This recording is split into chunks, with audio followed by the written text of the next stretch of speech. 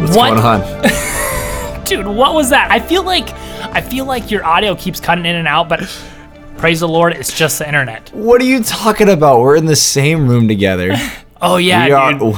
We're in the Galaxy studio, dude. No, not the Galaxy studio, silly. We're in the black hole studio. Oh man, dude, we gotta look into that at some point. Yeah, we gotta figure out what our studio's name. But it's great to see. Well, I was thinking it could change, because we're flying through space. Yeah. But yeah, we could do the Dark Matter studio. That's actually pretty cool, dude. For real, this time. Okay, we're in the Dark Matter studio, guys. Welcome. Welcome. Okay, dude. Have you thought about why the coolest people you know are like they tend to be pretty weird?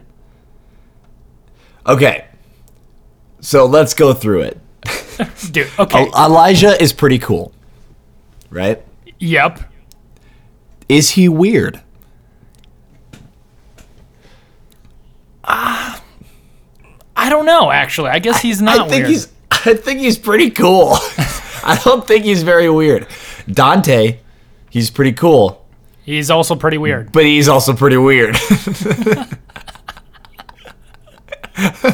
Okay, so I don't think that every like cool person doesn't have to be weird, and every weird person is definitely not cool. Right. But I feel like it's a common trend, don't you think? I think the more, and this is now here's the problem that we just set for ourselves. Now, if we ever talk about not being weird if we ever talk about not being weird being a bad thing, Elijah's now going to get offended. And every time we talk about being weird as a bad thing, Dante's going to get offended. We've already just set ourselves up for failure here. Yeah, and you know what really stinks about this, and it is really good, is they actually listen to this podcast. So we just called our good friends out live. Well, and now they're going to feel like that we're going to be talking about them this whole time, which is not accurate. Okay, dude, bro. Should we restart? No, dude. No, we're not restarted, dude. We already thinking blast it off, bro. Okay, dude. Well, you know what we're talking about tonight? We should. Okay, dude, go ahead. We are talking about relationships, dude. Okay. Yep, and it's not. I'm pretty bad at those. No, you're not. Okay, so when we hear relationship, at least in the U.S., we think dating relationship, right? Right. Dude, I'm talking That's about... the first thing I thought of when you said relationship. Dude, I know, bro. Me too. But I've been thinking about it, dude. I wasn't thinking about, like, a boat. What? Relationship. Oh, my. Okay. We're just gonna sail with that one. All right, continue. Relationships, dude, are the craziest things I have ever experienced in my life. Why? Yeah. But that's because they're so complex. Okay, dude, and that's what we can literally. I don't even know where this is going, to be honest. All I know is that people want to know and be known. Yeah. Okay, so that's like a fact. That's like core of relationships. Why is that? Dude, I don't think you know. It's great, but dude, it's literally everybody. Yeah, I mean, even the most analytical, like engineer type, processing. Well, okay, if you don't want relationships, are you a psychopath? Dude, I don't know nothing about psychopaths. Most typical people want relationships, right? I would. Okay, pause. I don't know the answer to this. Okay. In my experience, most typical people want to be in relationships. Okay, but people. What about the ones that don't? Would you say that they still want to know I don't know and be known? Yeah. So maybe people don't like relationships, but they definitely like to know and be known, which is pretty much a relationship. Okay. I think I know where you're going with this. I'm not going anywhere with this, dude. Oh, okay. Well, is that the reason why? I don't know. But I do know that. Okay. So let's first break this down. Everybody wants to be in relationships. I feel like it's because relationships are beneficial. Okay. you are gaining some sort of mental bonus Mental bonus. Yeah, I agree. when you're in healthy relationships with people who are external of your body. But Okay. you're gaining like information, I guess, or another opinion. I mean, you're able to sort of be more efficient when you're in healthy relationships. I also Yeah. go ahead. I was just thinking, there's some people in both our lives, and we're not going to name names for sure, and maybe not even recent people. But you're like, man, this person just grinds my gears, and they seem like they hate me. But bro, we talk to them, right? Yes. And you get into their little niche. Yeah. They just go and go and go. And Yeah. they just spill all the beans and then tell you, I didn't spill the beans. I'm like, bro, you spilled the whole bean, bro. They The wanna be whole known. chili soup. Dude, Yeah. they want to Yeah. be known. Dude, I was listening to this podcast once. This guy was interviewing this other dude who was a hitchhiker.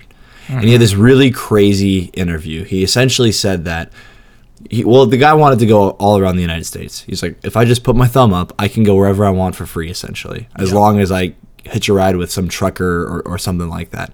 And it is actually pretty interesting, by the way, that kind of community of not necessarily hobos, Okay. but people who just want to visit the entire world, at least the entire nation. And anyways, it was a very interesting interview. But at one point he was talking about, dude, he would meet the most random people in these trucks. And they would drive for 6, 7, 8 hours. And towards the end of the trip, he realized and he noticed, and this is what he had experienced, that towards the end of the trip, these random strangers, the last hour, 45 minutes, they would come to this realization that they would never see this person again. There's absolutely no reason why they would ever cross paths ever again, right? I'm a trucker. I'm going through Montana. I pick up a hitchhiker from East Montana, go to West Montana, Yep. and you're never going to see him again. There's just absolutely no reason why you would ever see this person ever again, but you just spent 6 hours with this person. And he goes, every single time they just start spilling the beans. Yep. And he's like, the things that they confessed were horrible. Murder, rape, like just horrible, stupid, evil things. Wow. But they would like straight up tell him everything in the last hour. And he was like, it's a crazy, beautiful thing, but it's also weird because, they're confessing all these really crazy, crappy situations and these things. I mean, imagine some guy at the last of your 6 hours was like, yeah, I was thinking about doing some naughty things to you when I first picked you up, but now we're good. Like confessing that. It's like, holy smolies. Yeah. Yeah, so it's evident that even the most gruesome, murderer, evil people, sometimes everyone wants a relationship where they can confess and talk to each other and have relationships in that way, even just for 6 hours. And in these conclusions to these relationships, when they recognize that this is never going to happen again and they've only got 1 hour left, they try to squeeze as much as they possibly can out of that relationship before it's over forever, which includes random bean spilling. But what do you think drives people to do that, though? I have no idea, dude. It is, but I do it. I mean, Dude, I want relationships.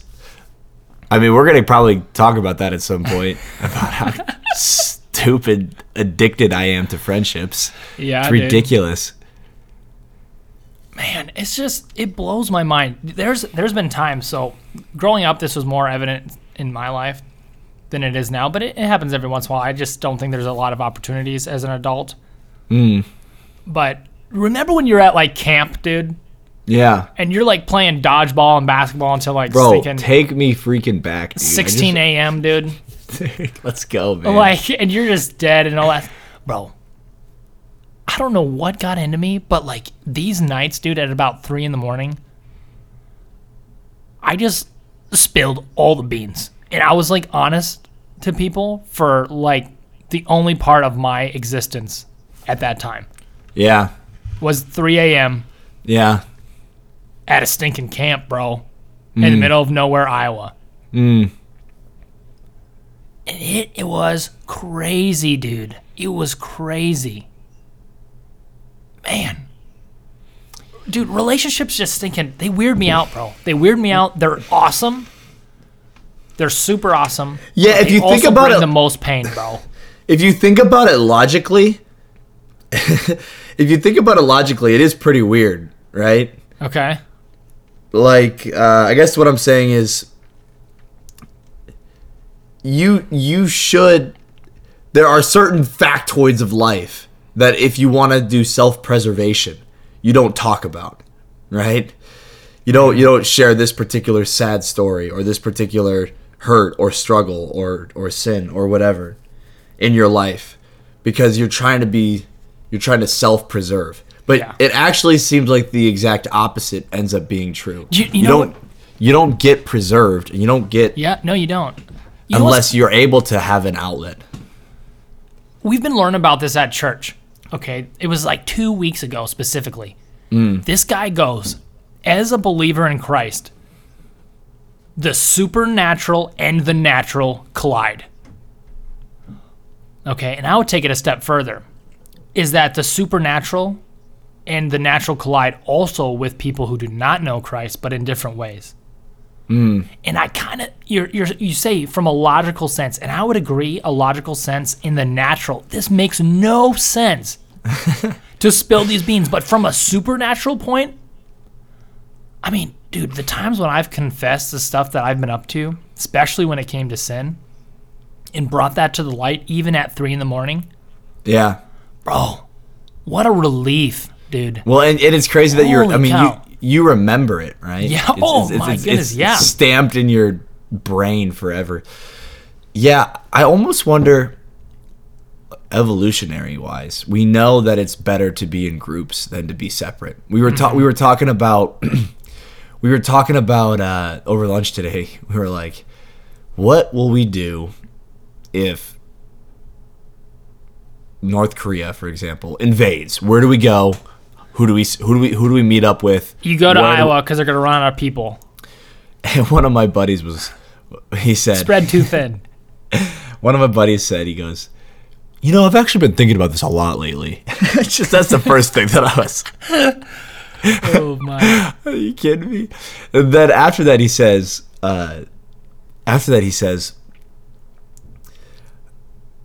feel like we need to go to wherever the people are located. Mm-hmm. We need to not be on our own and try to do this all by ourselves, but we need to get to wherever the small communities are and be a part of whatever small community.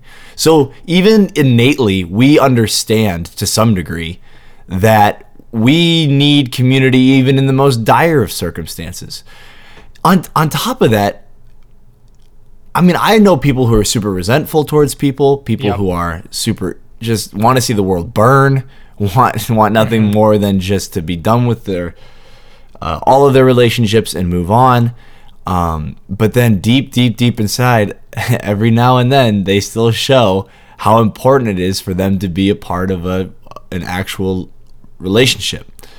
And yeah, it's a very weird thing. It's very interesting, but it is required. There's no doubt about that. Most non-psychopathic people need relationships. So, I mean, we've driven that point home. That's a given.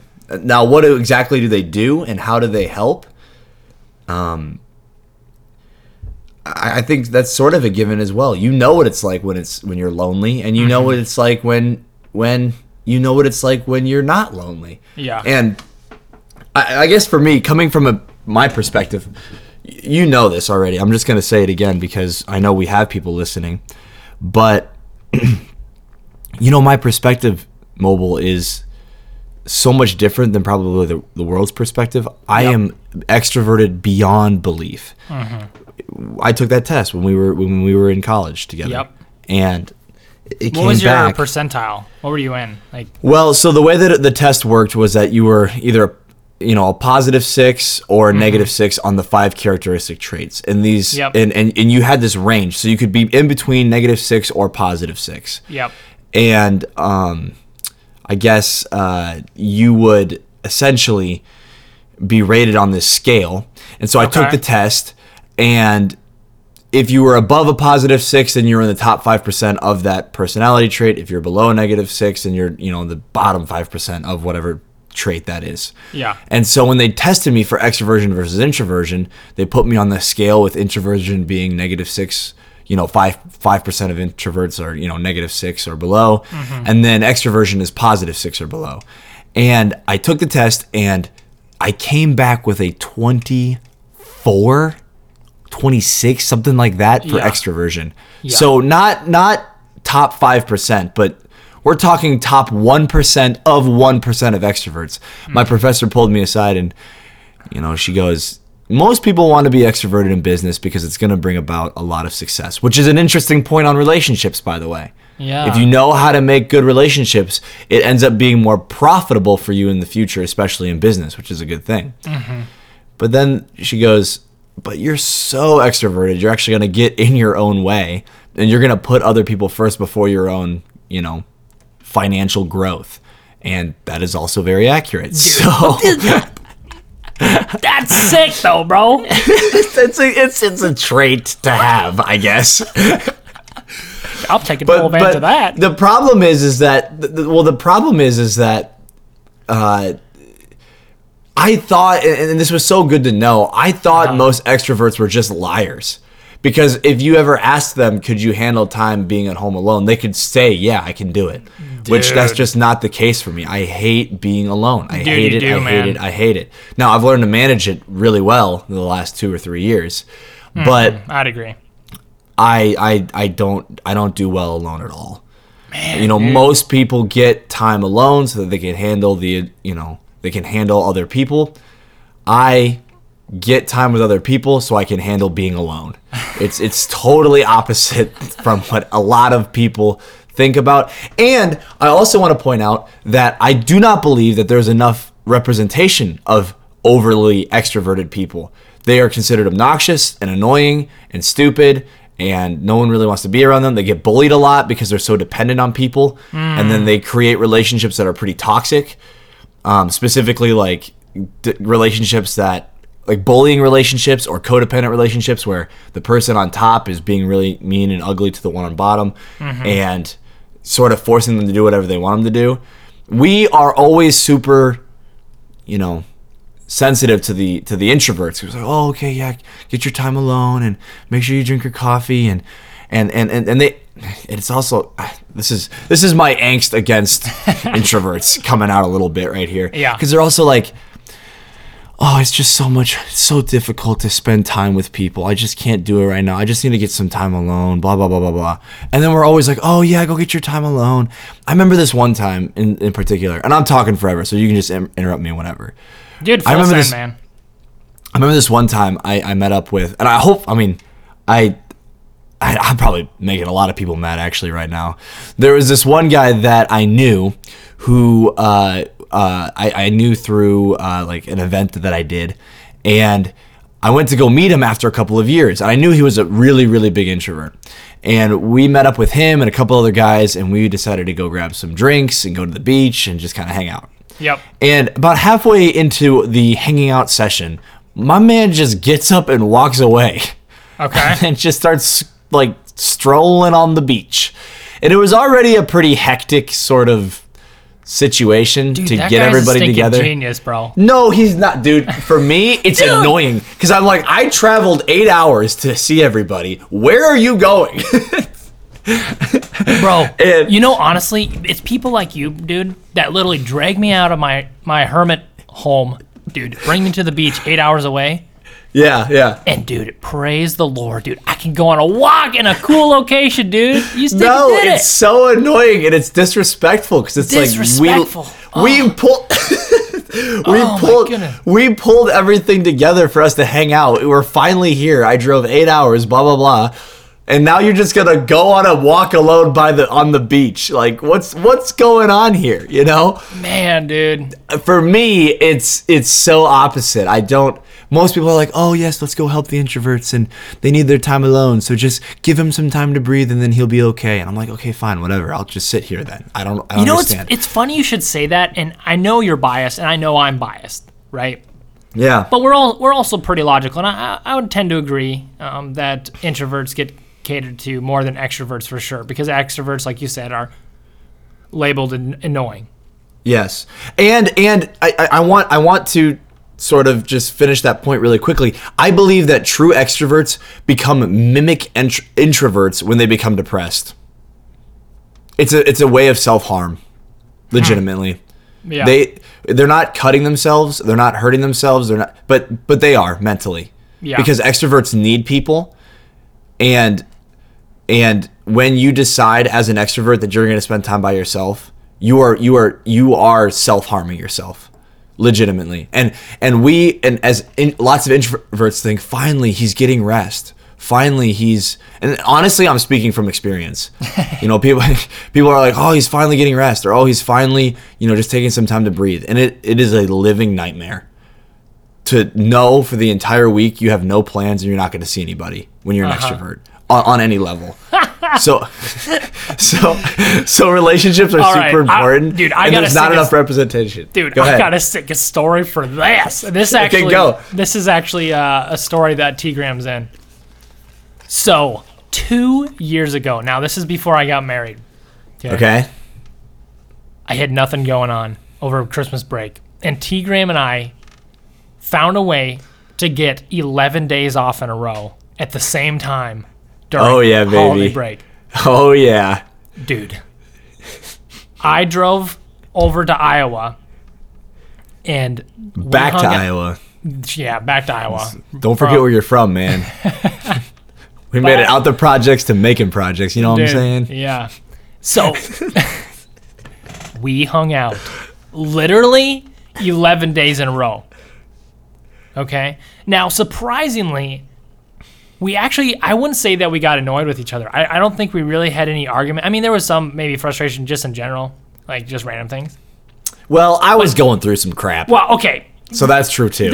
Yes. Okay. Well, but let's what is that called when you, I don't know. We were just for that. Put a little trim on the plane or whatever.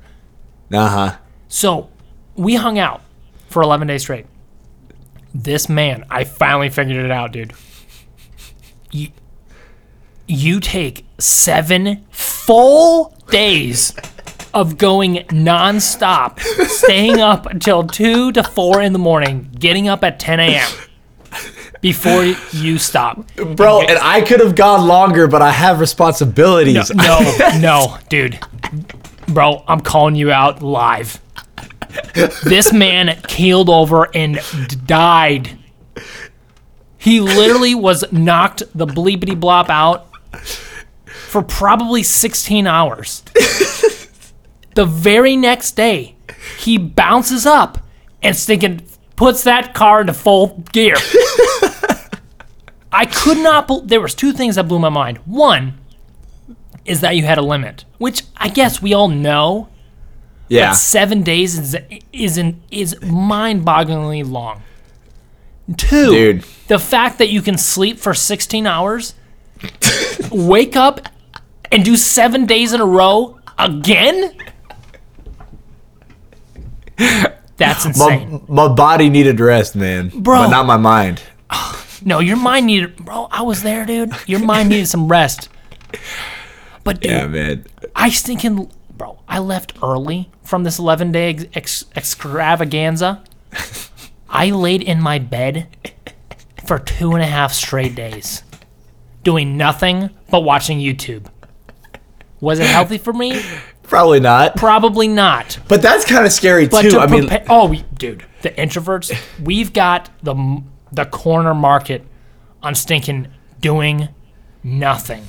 It's so weird, Enjoying man. what we do, being nothing, and then feeling tremendously guilty for doing nothing.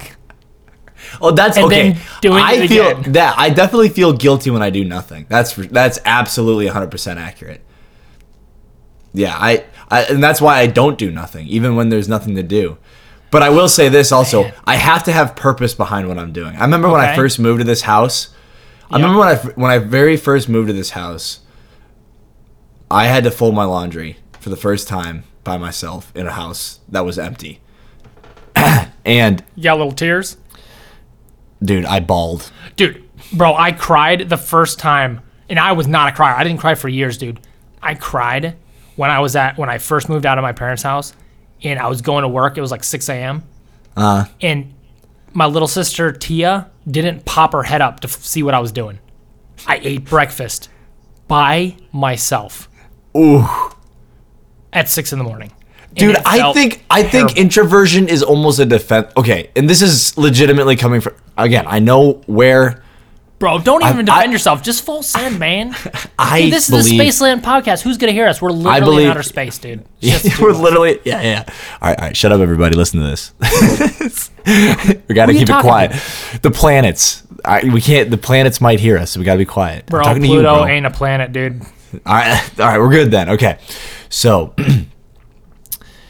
dude, I think introversion. I think a lot more people are extroverts than they realize, but they just use this label of introversion as a defense mechanism to not deal with the relationships that they do require. That most people, we are all built for relationships. Every one of us. I totally agree. Yes. You're manufactured for it. I mean, we have.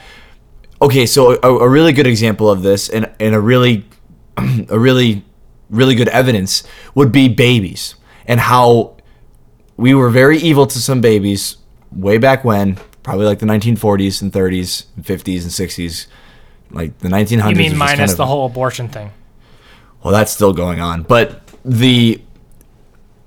it was really sad because they wanted to figure out whether or not physical touch would interfere. Was that in the U.S. or was that? Yeah, I was in the U.S. They took some little baby orphans. Yep, I that got remember dropped this. off. Well, I don't and remember it, but I remember they hearing made about it. they made a control group. They gave half the babies all they needed to survive: sunlight, milk, clothing. They kept them warm, blah blah blah. And then the other control group, they gave them all of that with the addition of physical touch. And they just Okay. wanted to see what would happen. How would the babies turn out? It's evil human Yeah. experiments. This Yeah. is terrible. Okay. With that being said, the babies who did not get touched died. Yeah. They had everything they needed, and every single one of them died until they stopped the experiment. And they started touching these poor babies. Wow. So if we have any sort of evidence, this is further discovered and found out that babies, when they're first born, excrete an oil on their skin that's an addictive substance to humans. So when you kiss a baby, you're literally getting drugged to keep kissing the baby. Babies stinking smells so good, bro. Like Yeah. the newborns. You Yeah. cannot let them. Dude, they do stinking nothing. Right, and they're nasty too, right? They're pooping and puking like every hour. Well, But- not too much because they're so teeny tiny. Like for the first week, they don't do a whole lot of anything. Right. But you know what I'm saying. I mean, even think Just about enough to get you addicted, get you hooked yeah, before they start just really get you getting hooked. gross. Yes, they're gross, but they're addicting because they need physical touch. Wow. So, I mean, even on the physical side of relationships, hugging, touching, and that's the other crazy thing about it too, man. I feel like this world is totally perverted physical touch. Oh, for sure. It's all sexual. There's no such Well, thing not as only just that, like but a- think about it, T. Graham. Yes, it is mostly sexual, okay? But on top of that, it's a double layer, dude. It's a triple decker double. It's only sexual. People are Yes. not giving hugs. They're not giving Right. handshakes. Yep. And they're only having physical touch during sex. Yep. Can Which you makes them even imagine- more addicted to sex than ever. Exactly. And could you imagine the mental toll that would have on you? Ugh. Well, dude, I was not a hugger for years until I started going to this new church, bro. Now I'm hugging Right. everybody. I know, man. Dude, I cry daily, bro. And I'm just now getting to the point where I stop being upset about it. Dude, I wish, man. I wish I had a soundboard where I could just clip my friends and what they say and the way they say it. And now that we're recording, maybe this could be actually a reality. Dude. I cry daily as a button that I can just push at any point. Dude, we'll get there, bro. We'll get there. I cry daily. It is crazy, dude. It is crazy on how much, and I won't say happy, but how much more joyful I am, dude. Yeah. That I have a community. Yeah. And people that I like to spend time with. Like get invited to, can invite, and who are open and honest. It's crazy the difference it makes, dude. Can't wait to find mine. So you keep saying that individual, and I would definitely disagree. You don't have to find an individual. That's just one of many relationships that you will have. Yeah. Well, there's a pretty fun pastor that I speak to quite a bit, and he talks about there being two different kinds of relationships. And you can really put all relationships into two categories. He says that all relationships are either transactional or covenantal. Transactional relationships are ones that are the kinds of relationships that you have between you and another business, for example. And we kind of talked about this in the money episode, I believe. Yeah, yep, we did. Yeah. And then he says that the transactional relationships are still required for us to operate, but the idea is that the money always comes first, and you're looking for the best deal, and you're trying to just see what you can get out of people. And it doesn't necessarily have to be money. It could be other aspects of a relationship that you're trying to get out of, right? Okay. But then covenantal relationships are exactly the opposite. You are first putting the relationship before any monetary or resource otherwise value. Okay. So that the relationship is preserved.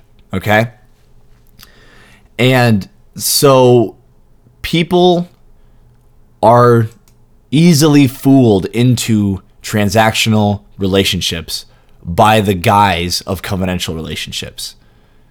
You know, a great example of that are scammers. You know, if you listen to scam calls and see how they treat elderly people, it's always so covenantal. Oh, I care about you. Oh, I'm like your grandson. Oh, please help me. I'm really, blah, blah, blah. I'm in trouble. I need money, and the elderly are, oh, this is a covenantal relationship. I should give away my funds and my time and my money so that I can keep this person going and I can do something good for them and we can have a good relationship. Well, obviously that's not the case. The whole reason that person's scamming the elderly person is because A, they're mentally not able to differentiate between a transactional and covenantal relationship in the moment. Yep. And they take everything at face value. But B, for them, it's all transactional. Mm-hmm. It's all about how quickly can I get money out of this situation? Where do I send it? How do I get it out of it? That's the only thing that they're thinking about. There's holy, righteous transactional relationships out there that we can have with people, but it's the covenantal ones that we're all yearning for, that we require. And those are the ones that I think you're speaking about today. Now, with that being said, how does so the podcast topic is why is it that weird people are cool? I feel like we've figured out the cool portion a little bit through how we've spoken so far. Okay. And how we're so dependent on being attracted to or liked by the reason that whole thing exists is because we're built that way. Why is it that, and I guess in your opinion, why is it that weird people are the ones that we first gravitate towards? Bro, think about this, and we're gonna dive into this full steam. So I want some stories, I want some clips, some insight into your life and mine. Okay. Think about how our relationship started. Any relationship. Do you actually know how to start a relationship? I think we know steps to take that could help induce one, but you don't really know if this person's going to be your friend. Now, I'll tell you this, dude, especially as a self-proclaimed introvert, INTP, 16. Shout out to 16 personalities. Dude, I stinking prepare, dude. I prepare to leave the home. And especially if it's like to meet people, if I'm obligated to do so, like for not using obligation as a negative term, but like a positive one, Yeah. dude, I turn up the max power.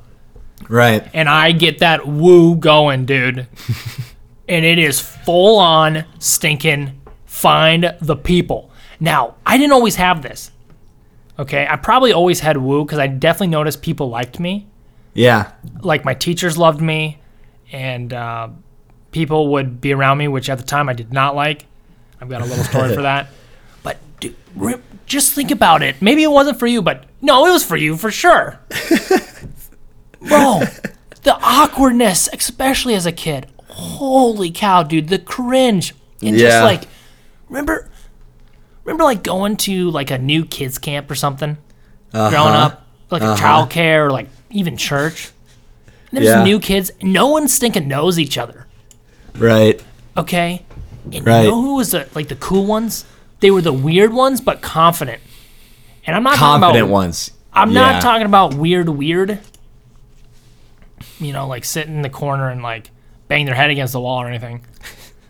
There are certainly like, defective weird. Yeah, for sure. But like even the confident ones that weren't weird, those people were just arrogant.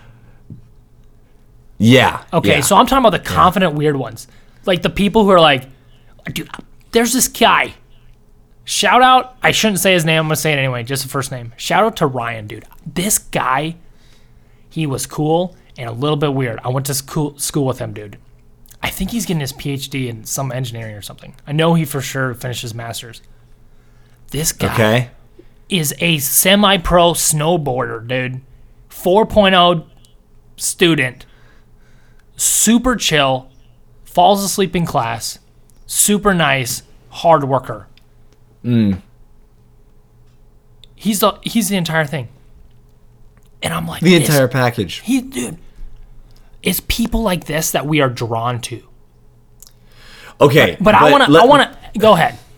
Well, and okay, so because I don't want us to say it's okay. We've talked about our dependency on relationships, on relationships that we need them. We've talked about the importance of relationships. I want to get into the nitty gritty. How do we even start these things, and what are the stories, dude? What are some of your experiences growing up that you're like, man. This relationship is going down? I will start real quick. I know I just asked you, but I'll start. Okay, wait. Actually, now's a really good time to send Stereo away. Oh, man, dude. We got to send them their little pod racer and go. So, thanks everyone from Stereo listening. We'll have this episode up in a week. You'll get to hear some cool stories about what we experienced, it sounds like, as kids or else or when we were adults, I guess. I don't know. Dude, it is going where it goes. Thanks for listening, and follow us on Spotify, Spaceland Podcast, Apple Music. We're live on practically everywhere that has podcasts. If you're on our Stereo now, or if you're listening in the past or in the future, take a look at the other episodes that we have if you want to listen to some more content. But please go ahead and give us a follow on Spotify. It'd be a big deal to both of us here. So thanks again, and we will see you guys next time. See you in a week. Goodbye, Stereo. All right, dude, here's my quick story here. This is like one of the first almost friendships I ever had. I'm sitting there in middle school, dude. Almost friendships? Like this has almost happened but never did? Yeah. I'm sitting in middle school, dude. I'm doing my thing. I'm a homeschool kid, so I'm leaving in the middle of the afternoon. I'm going to my locker. You're going to school for like half days? I'm going to school for like 3 classes, bro. Bro, you're so weird, dog. That's crazy. So I'm getting my books out of this locker, which I will say I didn't want the locker. Because you know why? I didn't want the locker because I didn't know the combo. And I'd forget the combo. Then I'd have to ask for help, which means I would have to talk to somebody. Yeah. Okay. So, bro, there's this other girl in my class. Ooh. And she is the only other person. Well, I was pretty good at art for 7th grade. Yeah. Well, maybe it was 7th grade, 6th grade. like, I look back now, not great, but I was good for that classroom. She was also pretty good for that classroom. So everyone put us together as the good team, and the other people were not the good team. Okay, so any group projects, we were on the same squad, and people want to work with us. So that made us cool and whatever. Dude, she stinking came up to my locker, bro, while I'm trying to leave, and I'm stinking riding my bike home in the rain, whatever. Right after it, I did not look at her, bro. I stared at my locker and said nothing, and I could not open it, dude. You just stood there? And I walked away. I left everything in the locker, dude. And I had homework to do, bro. I left it in the locker. I stinking didn't do the homework, bro, because I couldn't open the locker. And this girl was asking me if her mom could give me a ride home. Why? Just being nice. Oh my gosh. Bro, the aspect of homeschooling adds just a huge element to all of this, by the way. Oh, bro. Because you don't know how to act. You really don't. I don't know whatever happened to her, dude. For years, I felt so guilty, dude. Bro, your wife is gonna hear about this, man. It's just a little kid, dude. We were both little kids, bro. I know, but like, this could have been something, you know? No. Dude, this could have been how you met. Different plans. But that was like my first, well, specifically probably ever, first interaction with a girl. And dude, I did not. That's also a problem. Look at her, bro. And I felt guilty about that for years. You felt guilty about that? Dude. I would have felt great. I would have been like, I got out. I'm good. I made it. I made it out the other side. I didn't do anything stupid. Anyway, dude, talk about awkward. So let's hear some of your stories. Were you always this happy-go-lucky and speaking to the nations? I don't even know. Awkward relationships? It doesn't have to be awkward relationship, but like, just remember, go back and like trying to make a friend, you know? Because you had to. You can't have just magically turn into an extrovert in the last 2 years. Okay, so here's what I will say. So my experience growing up was way different than a lot of people's. My dad was a pastor initially, and so I was at a very young age already sort of put in this environment where I was hanging out with adults, and I was trying to mimic my dad in a lot of ways on how he was friendly with them. I mimicked my dad on how he prayed, so I'd have these like super powerful prayers. I don't remember any of it. Super powerful sounding or super powerful prayers? Apparently, I got into it. I don't remember a lot of my childhood, which is kind of weird to think about because there's a lot that's missing from my childhood in my memory. So I'll watch old videos of me as a kid. I'm like, I don't even remember that. But that's cool. Yeah. So, anyways, the first memories I have of trying to set up relationships, I did go to elementary school, and I got bullied right away. So the first person that I met was another guy. You got bopped, dude. Well, I did. So I figured out my mistakes so quickly. I was smart. That was the biggest thing. I was like relationally smart. I figured out things pretty quickly. So I made a friend with a person who had the same name as me, just because we had the same name. And I remember that being the first relationship ever. It's like, what's your name? Oh, my name's this. Oh, okay. Well, that's my name too. I guess we're friends now. Like that's just essentially how it happened. That's like how kids think, bro. Yeah, that's like the best. I guess we're joined to the hip, and I remember that first relationship being so special to me. He was with me through thick and thin. We did a lot together, and eventually he dropped me like I was hot because I ended up becoming homeschooled, and it was weird. Wow. So he just dropped me, and I remember feeling that, dude, and that was pretty painful. So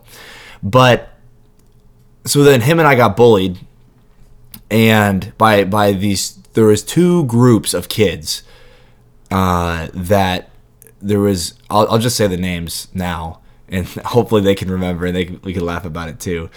There was Coleman's group and AJ's group. And Coleman, he was like this pretty built, relatively just big white dude, and he was, you know, all the girls liked him, and he had this whole like following of people. Okay. And he was like he would be like what you consider to be the star quarterback or a future star quarterback, of the middle school or whatever. And then AJ, he was a bit shorter, he was black, and he was extremely athletic. So like all of the athletes, runners, football players, soccer players, they all like squatted up with him. And those two groups of people, they had mutual respect for one another. Okay. But then they bullied my squad. Well, What was your squad? Dude, my squad was all the weird people. So I was getting bullied, and I was super, individualistic in it. And then I learned I was, well, hey, we need to set up our own squad. AJ's got a squad, Coleman's got a squad. Yeah. I need to set up my own. And the crazy thing was, dude, I had an in. Dude, I was so sneaky even as a kid with relationships. I figured it out because there were two girls that were really popular that lived on my street. Like they were the most popular girls in the elementary school. And they both lived on my street, and so I knew I had a way in. Okay. So I would go and pretend to hang out with their older brothers, but then I would hang out with those two girls instead. And I started like planting information about AJ and Coleman. Oh! That was not good. Man, dude. And then I got all of the nerds and stupid looking people, except for a few of them because I didn't like them.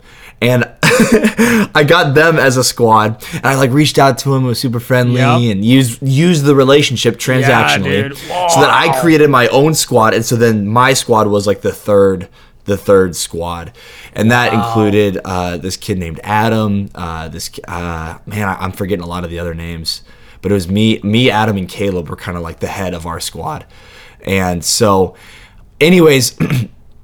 We would all like go to war with each other because we were initially bullied, but now Caleb's kind of cool because he could put together a whole group of guys that would follow him around. Wow, and that's what I did. Dude. And so we would like play sports against each other. We would beat each other up. I feel really bad for this, but I started becoming a bully because Coleman's group and AJ's group, they were bullies, and so I was okay. I guess I got to be a bully then. And so my group joined in their group of bullying other kids. And we got in trouble for that. One time we like destroyed the bathroom. We were just like peeing everywhere.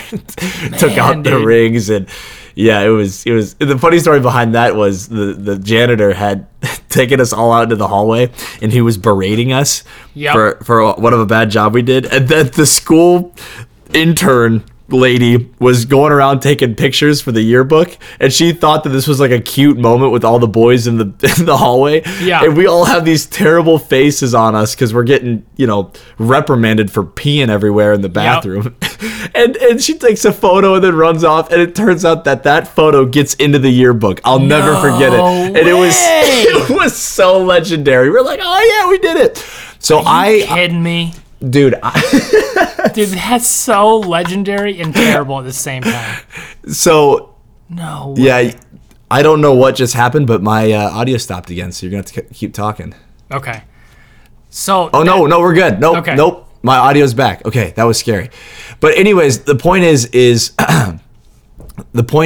I got very relationally smart quick. Yeah. I learned that if I want to stay on top, I have to say certain words. In middle school, before I was homeschooled. Dude, you and I are so alike, dude. The amount of time I spent manipulating once I got popular specifically. So you did it before. Yeah. And I did it after. Yeah. It's, bro, I was sort of seeds, bro. Wow. Well, I was sort of forced to because I was trying to survive. I was either that or get bullied. And so I just decided that I'll just bully instead of get bullied. And I said bad words. I don't curse. Have you ever heard me curse? Not yet. I'm not going to. But when I was in middle school, I remember looking at this one kid. I'll never forget it. I looked at this one kid, and he like took my sweatshirt or whatever, and I used a really bad expletive, and I was just like, you, man. And I'll never forget that. Like, it haunts me still that I said that. Dude. It's just wild that I even said that. I couldn't believe it. But I was chasing popularity. I was losing it in middle school, and eventually, because in middle school you have to get a girl to like you. If you're in middle school and a girl doesn't like you, you're not popular. That's just how it goes. I don't know why that's the rules. I don't know who made the rules up, But that's essentially how it goes. Is if a girl likes you, then you're popular. If a girl doesn't like you, then you're not popular. Dude, If you're how about many girls like you? Does that mean you're really Dude, popular? well, yes, exactly. But I didn't even have one. And so I remember. How do you know that? Because, dude, I was playing the popularity game. I wasn't going to middle school to go to middle school. I was going to middle school to get popular. Okay. Man, dude, So- I see. Okay, so you knew. So your I knew level. what the rules were. Yeah, and I knew what the Yeah. rules were. So I decided to. Well, I had to keep my head low, and I did for my freshman year. Although people knew that I was coming in freshman year from the elementary school, they're like, "Oh man, Caleb's here." I'm like, "Heck yeah!" And I'm it here." did not turn out. It didn't turn out for the first part, but Okay. then my sophomore year, and this is the year that I get pulled to go homeschooling, right before I get pulled to be homeschooled for the first time. This girl likes me, and I'm so fired up because again, I'm thinking transactionally and not Yeah, dude. covenantally. Wow. And I was like, dude, I'm going to date her and dump her as a joke. And that is how I'm going to get popular. Dude, and God's like, no, you ain't. And he took me out of the public school system Holy like cow. a week before I was going to date this girl and then dump her as a joke. Because I thought she was ugly, dude. Dude, that's brutal. It was brutal, man. Man, bro. And this is So- before you knew Christ, wasn't it? Oh, yeah. Well, that's a whole nother topic. But yeah, I mean, I knew Christ. You just But I didn't know him. I didn't have a relationship, Yeah. or Man. any sort of connection. And the crazy thing, you guys are really getting a glimpse at who we were before God really got a hold of us, and we just Yeah. so these are some real stories, and man, I have not heard these before. well, Parts, but not this. This is crazy. well, the biggest issue with chasing popularity in middle school as well is the depressive aspect that is seemingly associated with it. I remember in middle school wearing long sleeves so that nobody could see my hands because I was embarrassed about like the tops of my hands for some reason. Or I remember mom asking me all the time, "Hey, how was school today? Are you doing good?" And I would always say yes, but I remember just in my heart going, "Oh, I wish I could just tell her what's actually happening in school. 'Cause I Man. don't know what I'm doing, and I feel like I'm floating." And another really good aspect of my life was my parents really did instill into me a good moral compass. So while I was doing all of these things, I never you knew it was wrong. I knew it was wrong, and I was doing them, but I knew that this was I never thought that I was doing the right thing. I just thought I was doing the thing that I needed to do to survive. And honestly, it's kind of true. I mean, if you look at the way that middle schools are set up now, it does sort of seem like there is a survival of the fittest type mentality when it comes to the bullying versus the bulliers, and it Even depends on the middle size school. of. Yeah, Man, well. dude. So to give you context here, I was already hanging out with people in middle school who were getting drunk. We knew again middle school, so Yeah. they would get into their parents' liquor cabinets, Yep. and then they would go and get drunk. All the guys that I was hanging out with in middle school and high school, elementary school, most of them became drug dealers because we all sort Wow. of figured out how to manipulate, right? Yep. We knew girls in middle school who would pay. It's horrible, but middle school kids would pay middle school girls to get naked in front of them in middle school. That's crazy, dude.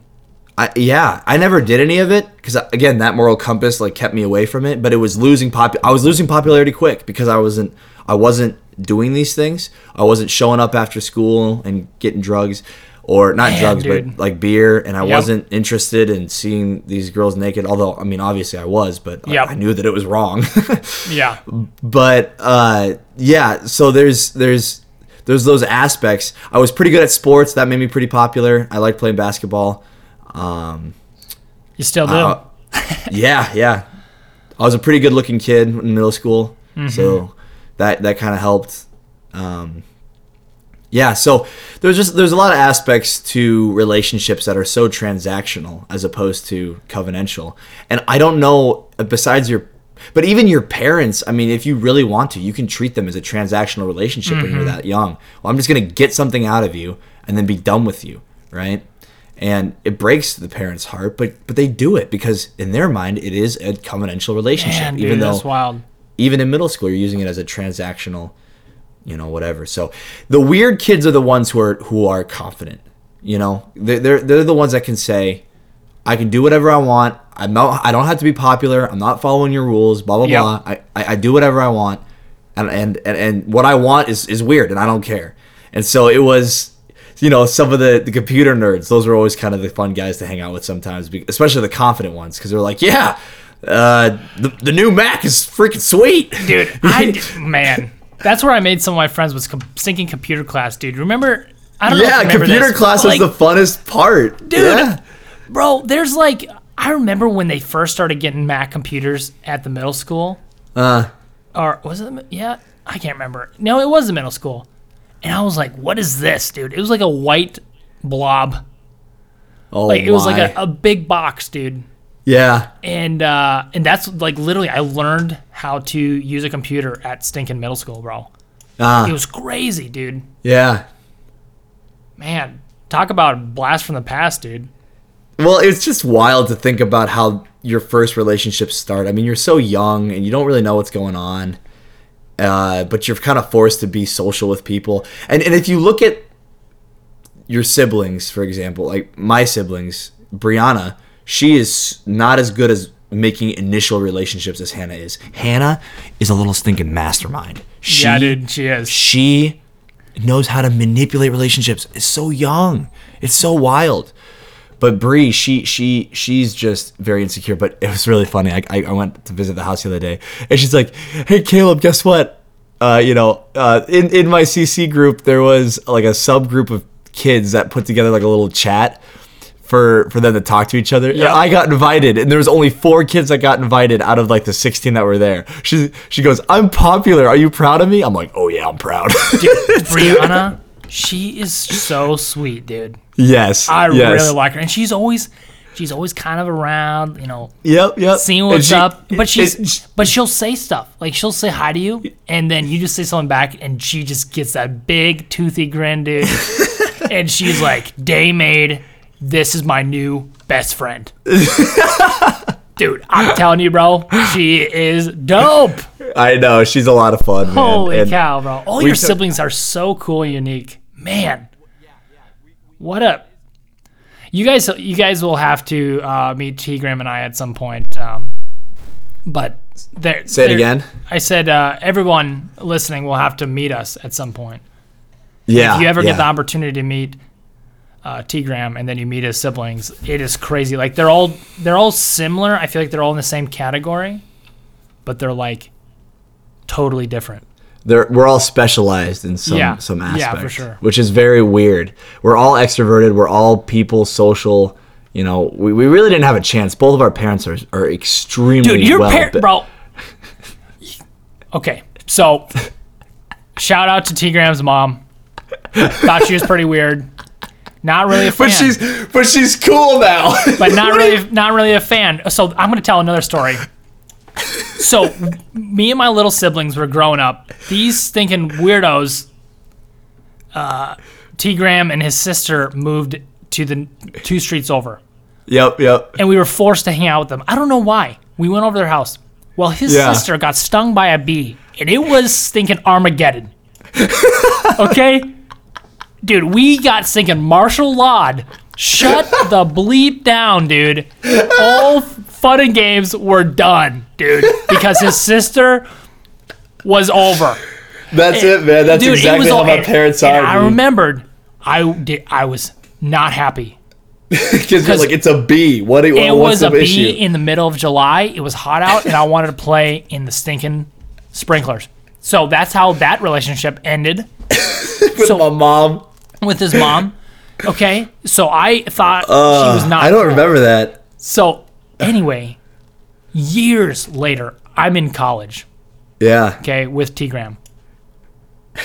The new Star Wars movie is coming out. Okay, I wanted to go. Of course, T. Graham and I, being the I remember this. definitely did not plan for this. It was probably like a Friday, Saturday night.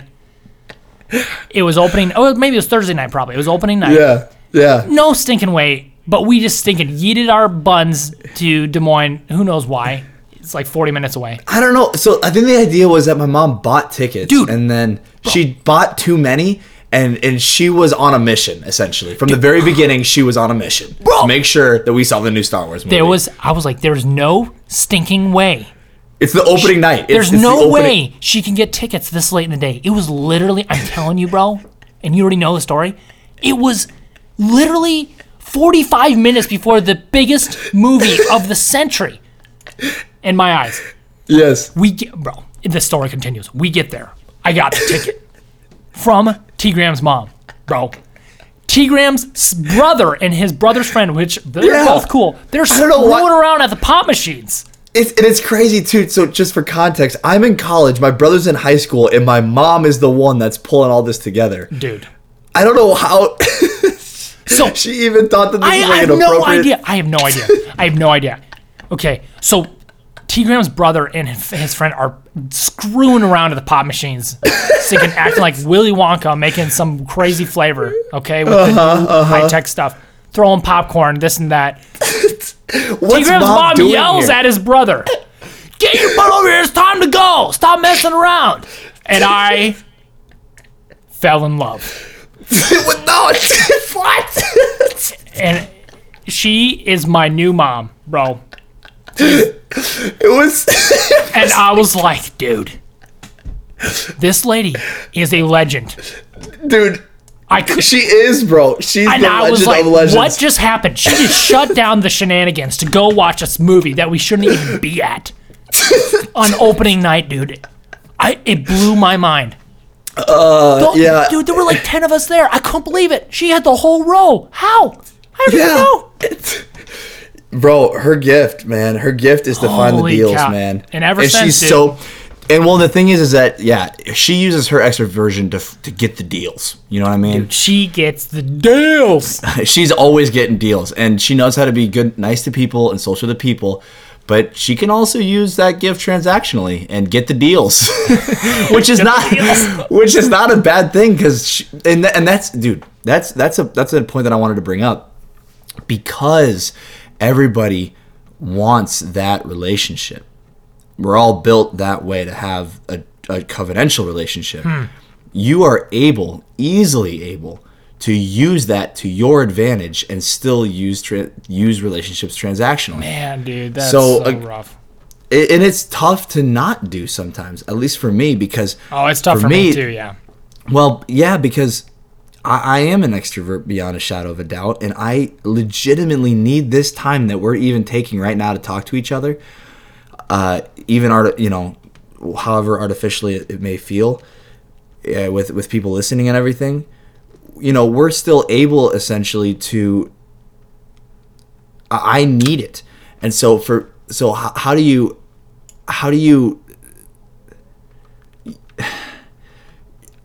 I have learned that you can use people's innermost desires on how they're built, no matter if they're introverted or extroverted, to your advantage. Yeah. And what I've learned is that this woo factor that you were talking about earlier comes naturally. It just comes out of you. Especially when you're this dependent on other people. So, how do we fix it? How do we change it? Well, what I've learned in my life is that if I'm able to focus that energy onto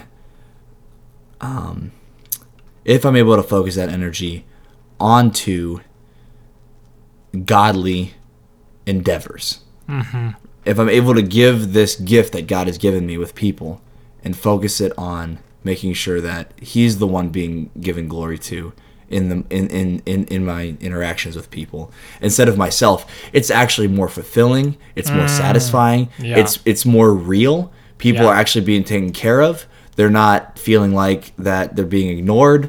Blah blah blah. All of that sort of goes. All of the guilt of using relationships for your own personal benefit goes out the door when you realize that all you're doing is working for the Lord anyways. But when you start to use relationships for yourself, that's when it becomes an issue. And how do you use relationships for God? Well, You keep the focus on their needs, not yours. You serve the way God served you. You have mercy on them the same way that God has mercy on Yeah. you. You share the gospel with them. You speak truth. You don't speak your truth. You speak God's truth. There's a lot of different aspects to that, and there's a lot of learning that I've had to go through in order to sort of keep myself accountable. But I guess in general, what I'm saying is,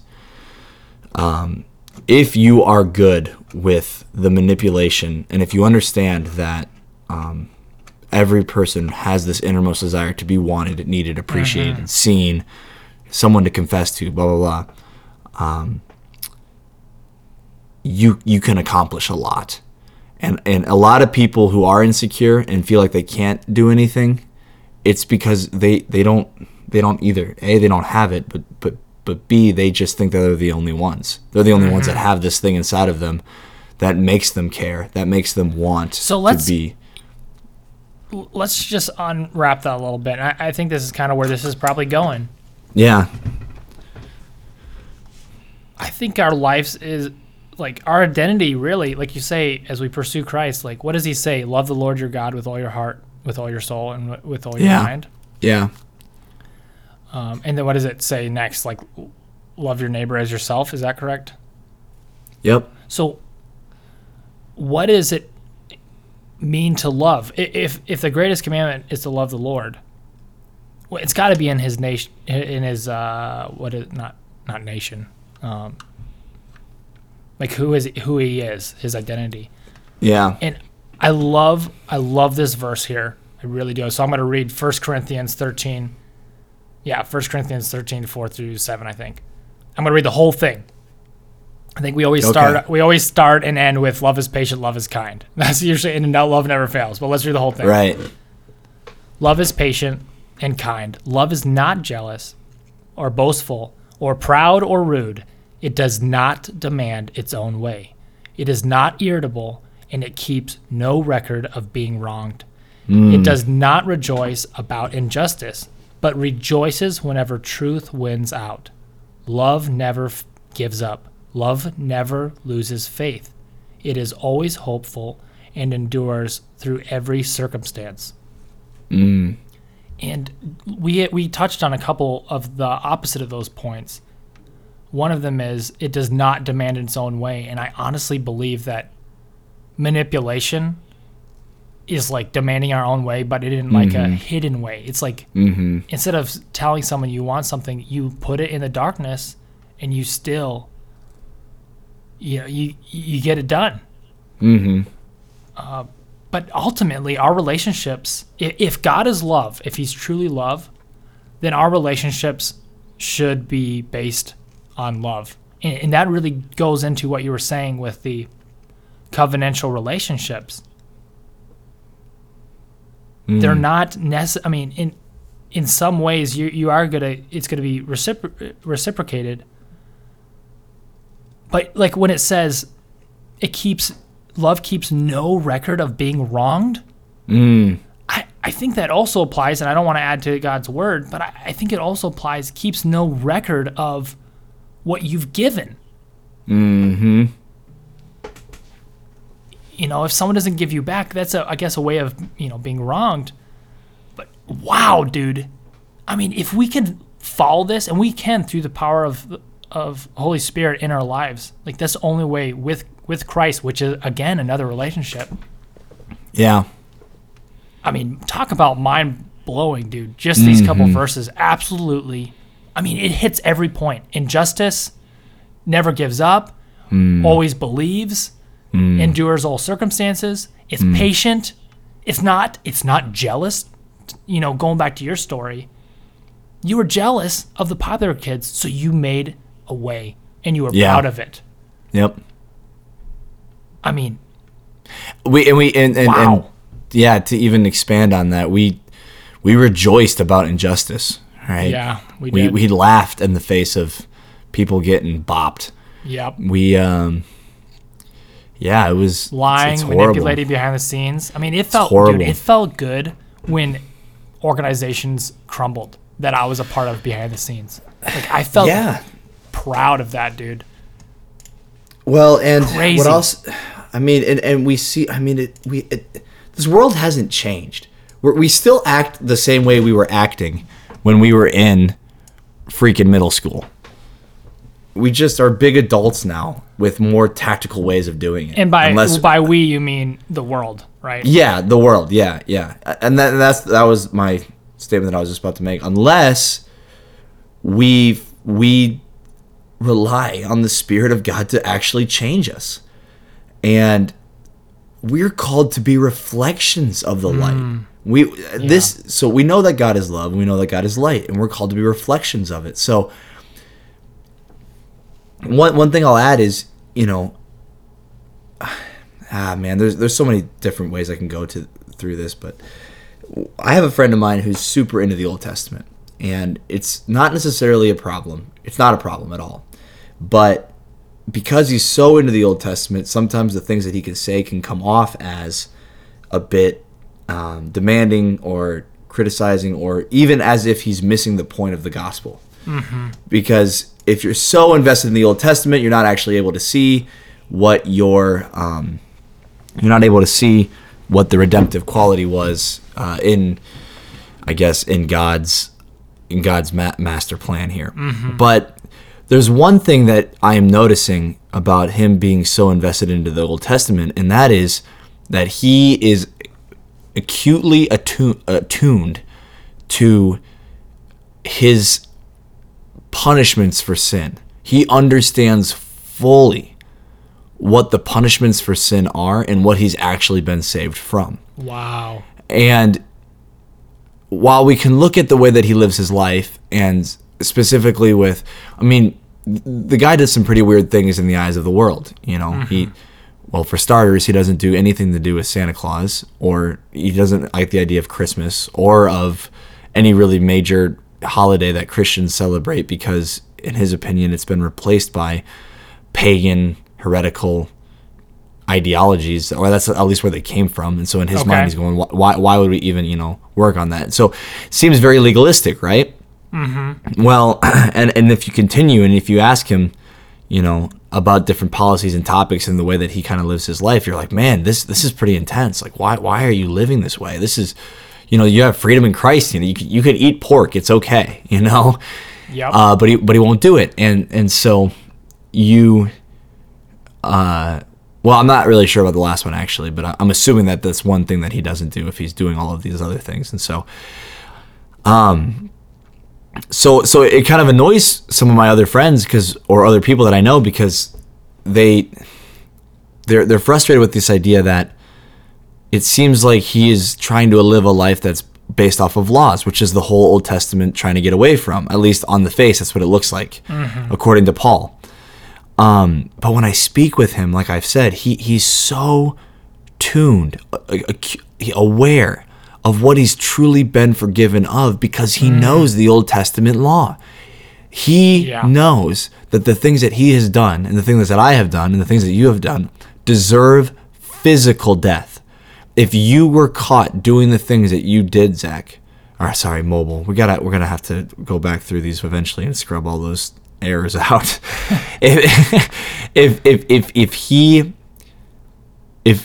If we were living by the Old Testament law and there were 2 or 3 witnesses to the most evil acts that you have committed, you would have been stoned and killed physically. There was no amount of sacrifice that was able to cover the sins that we've committed, especially in this age, especially with what's running around. Yep. So how does God prescribe for us to receive this mercy, in his opinion? Well, the reason I share about this man in particular is because I'll finish that thought first. The reason I share about him is because it's inspiring to see a man who is so convicted about his punishments that he does deserve, and then to have that further motivate him closer and closer to God in every random little aspect in his life, which is what I believe is a reason, if not the reason, why the Old Testament still is even in the Bible. It's to show us what the Old Testament law was, how we violated it, and what our punishments really were. You failed the law. The law has not kept you from sinning, and you have violated that law, and now you're guilty. Yep. So with that being said, in my life and in his, but in my life, there's then this pursuit of mercy. God, have mercy. I can't survive without this mercy. Yep. If you don't love me, if you don't have mercy on me, if you don't, I'm screwed. I'm gone. I'm dead. I have no hope other than the fact that you still love me regardless of the sins. And that I believe that because of Jesus' sacrifice, you have wiped all of the sins that I've committed from memory. Amen. And I have to, well, how does God say that we receive that mercy? Well, obviously, there's the practical, asking God to start being Lord of your life, Yep. committing yourself to the Lord. Don't kill anybody, don't steal, get baptized. There's like things that we can do, right? Yep. But there's one particular verse. I'm going to look it up right now because I don't want to misquote it. I'll just 3. continue then. I love how we're talking about Christ, and that's actually kind of ultimately where the story of God goes is it goes to Christ. It's all pointing to Christ, and Jesus of Nazareth was and is the coolest, weirdest person. Have you seen The Chosen? I just started watching it. Oh, no, I haven't, but I haven't. Dude, but again, I'm crying every lunch hour at work. I'm crying. It is amazing. Just you see Jesus and he's fully God.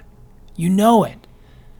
But I don't think we recognize that he is also fully man. Yeah. And you walk through his story at the beginning where he's choosing the disciples. And Yeah. you see his pain as he watches people suffer. And it's and he's like, I am the way, the truth, and the life. And he is the great redeemer and the great healer. And he just loves, and it is mind blowing, dude. And that's the only thing that's what we hold on to. I mean, that's our confidence. That's our hope. Yep. If it's not that, what is it? There can't be anything else. Think about it for a second. If Nothing. God, if he wasn't that merciful, if he wasn't that now again, the question then becomes, God, I mean, every morning I need new mercies, like a stupid amount of mercy. Not tons, dude. if you don't think that even on a daily basis you are still in need of more mercies, then you're woefully misunderstanding the scriptures, at least if you're Christian, which I'm assuming you're at this point, because I don't know why you wouldn't be Christian and still listening. But if you are, I mean, there's people I'm glad. here listening right now that they don't know the Lord But- yet. So Yeah. Matthew chapter 5, the Beatitudes are listed. And one of the Beatitudes are this: Blessed are the merciful, for they will be shown mercy. So in our relationships with other people, in the way that we interact with the ones that are around us, if we want God to be the one to give us this mercy that we're so reliant on, we must also do the same to everyone around us. yeah, I love it. I love it how it's like, okay, the question is, treat others the way you want to be treated. Okay? okay, Now, the first thing that comes to my mind is treat others the way that I want to be treated by others. But in reality, who is the one that I care about the most treating me a certain way? Well, clearly it's God. Because if God decides not to treat me in the way that he promised, I'm screwed. So, the way that maybe we can think about it instead is say something along these lines. Say, treat others the way you want God to treat you. wow, I would like God to treat me with love, man, and with dude, patience, that's crazy. and with kindness, Yep. and with mercy. Yes, So I that's don't how I'm want going him to to treat keep others. record of my wrongs. Do you want God to have a covenantal relationship with you or a transactional relationship with you? Because at the end of the day, he's getting worship out of you, right? Yeah, he is. So you think that you want God to treat you If it's as transactional, we are going to be broke fast. not even. Do you want to be treated as a transactional relationship with God? Do you want to have a transactional relationship? Do you want God to essentially go, all right, man, it's time for you to pay up. By I'm no giving means. you this. You give me this, you know? dude. Or do you want God to treat you as a covenantal relationship? Well, if that's the case, reflect it. Show that Yeah. to other people. Don't have too many transactional relationships. You can have a transactional relationship with your car mechanic or with the people at the grocery store or with maybe your boss. You're just going, well, even then, though, God says to work as if you're working for him. Yep. So there's these applications where even when we find ourselves within transactional relationships, to even in those situations show mercy. Man. dude. And even in the face of being able to obtain more, let that go. Pay the price of a covenantal relationship, and who knows, the person that you just randomly read that this day might end up being the newest child of God, just by the way that you treat them, by the way that you reflect Christ. I was just thinking about that, and we're gonna wrap up here shortly. I want to look at people, and I've been encouraging others to do the same, as a future child of God. Yeah. And if you think about people in that way, they're so much more valuable Yeah. because you're like, dude, the Lord of heaven and earth, the great I am, is on a mission to be in a relationship with that person. They Wow. are pursuing them, which means, and I'm going to believe it, that they are going to be a future child of God. So Yeah. Yeah. just think about this, and I've thought about this more and more. Do you love kids that you have not yet adopted, but you're pursuing, right? Now, I know neither one of us has started like an adoption process, but I can only imagine these future parents pursuing their future kids. You know they already love them. And could you imagine if they heard anything negative about their future child that they're trying to adopt that was negative or whatever? Right. Why are you saying that? Do not say that. That is my future child. And that's how I want to look at people and go, Lord, I don't know if they're going to come into a relationship with you yet, but I'm going to pursue them as if they are your future kid, and I'm going to have faith that they are. Well, and imagine how sad it must feel for some of these adopting parents to see their biological children, let's say, rejecting the adopted one, even though they're trying so hardly to have them integrated into a nice, loving family. You know, God didn't love me at my best. He loved me at my worst. So the people around us that are absolutely awful, we need to be the weird ones. We need to be the ones that love them through their crap. Yep. And it is such a hard thing to do. Yeah. It is not easy, but the Christian life isn't easy. Yep. And so that's just our calling, and that's what we're called to do. And if you ever consider, oh, I don't want to do it, or blah blah blah, I don't feel like it, just remember that the Lord of heaven and earth had mercy enough on your soul to not let you experience physical death for the sins that you have committed. So let that inspire you, if nothing else. Let that inspire you, if nothing else, towards doing the plans that God has set before you. So with that, I think we need to start turning this lamp off, bro. Dude, I'm turning it off this time because I think last time you turned it on without asking me. All right, man, you go for it. All right, dude. I'll see you on the other side of this black hole. All right, here we go.